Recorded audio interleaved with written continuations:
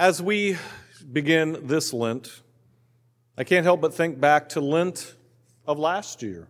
How we would have been here last year on the first Sunday of Lent, not realizing what the next few weeks were going to bring.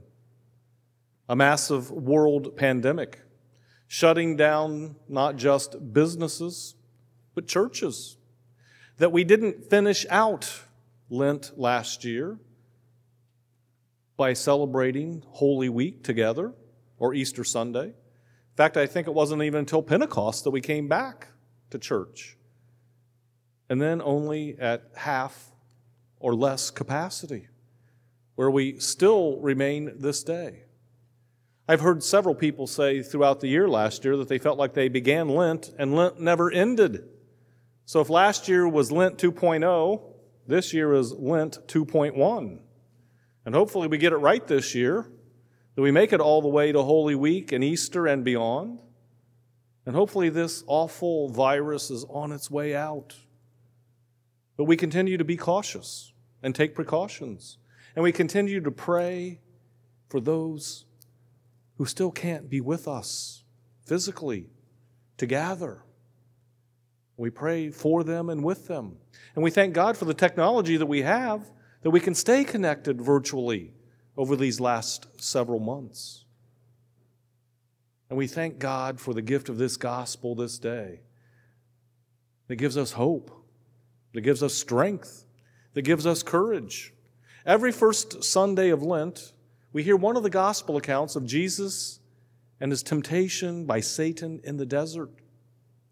Matthew and Luke, well, they name those temptations, and we hear conversations between Jesus and the devil. But in Mark's short gospel account, we just hear that he was driven into the desert by the Spirit.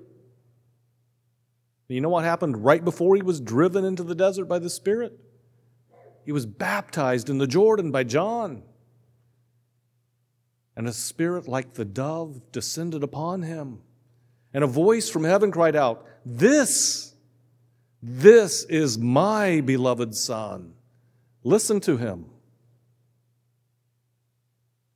And that word listen doesn't mean just hear what he says.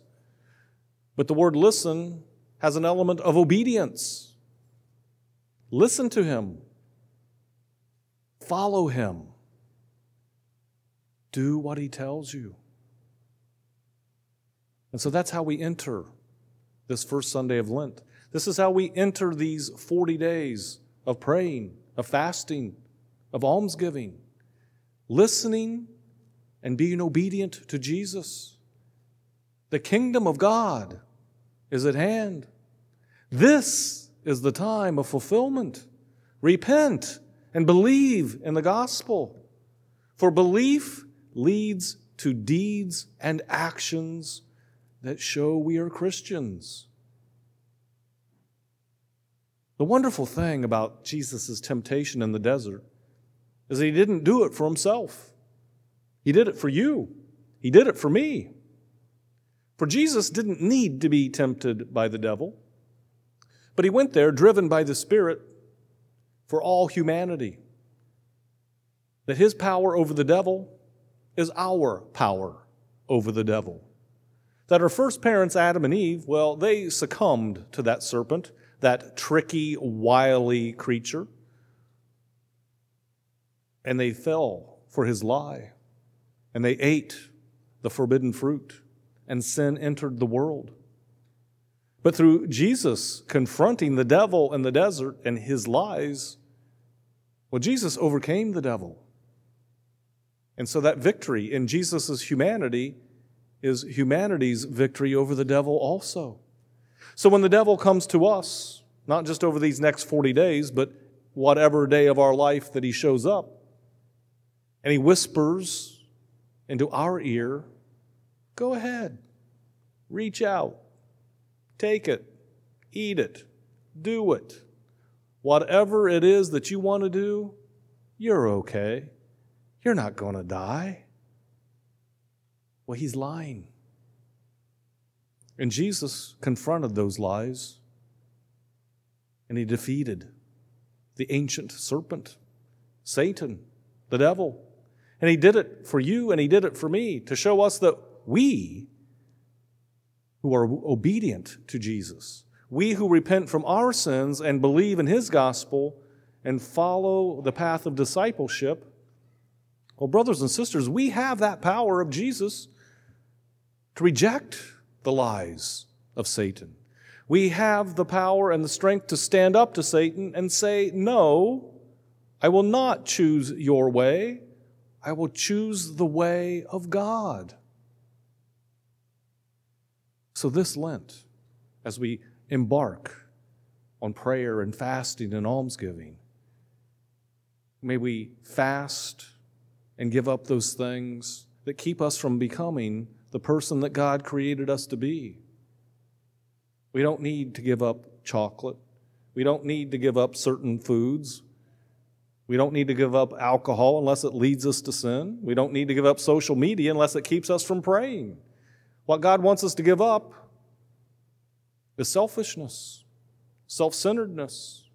God wants us to give up pride, envy, jealousy, lustful thoughts, lustful actions. God wants us to give up all those things that keep us, like I said, from becoming who God created us to be.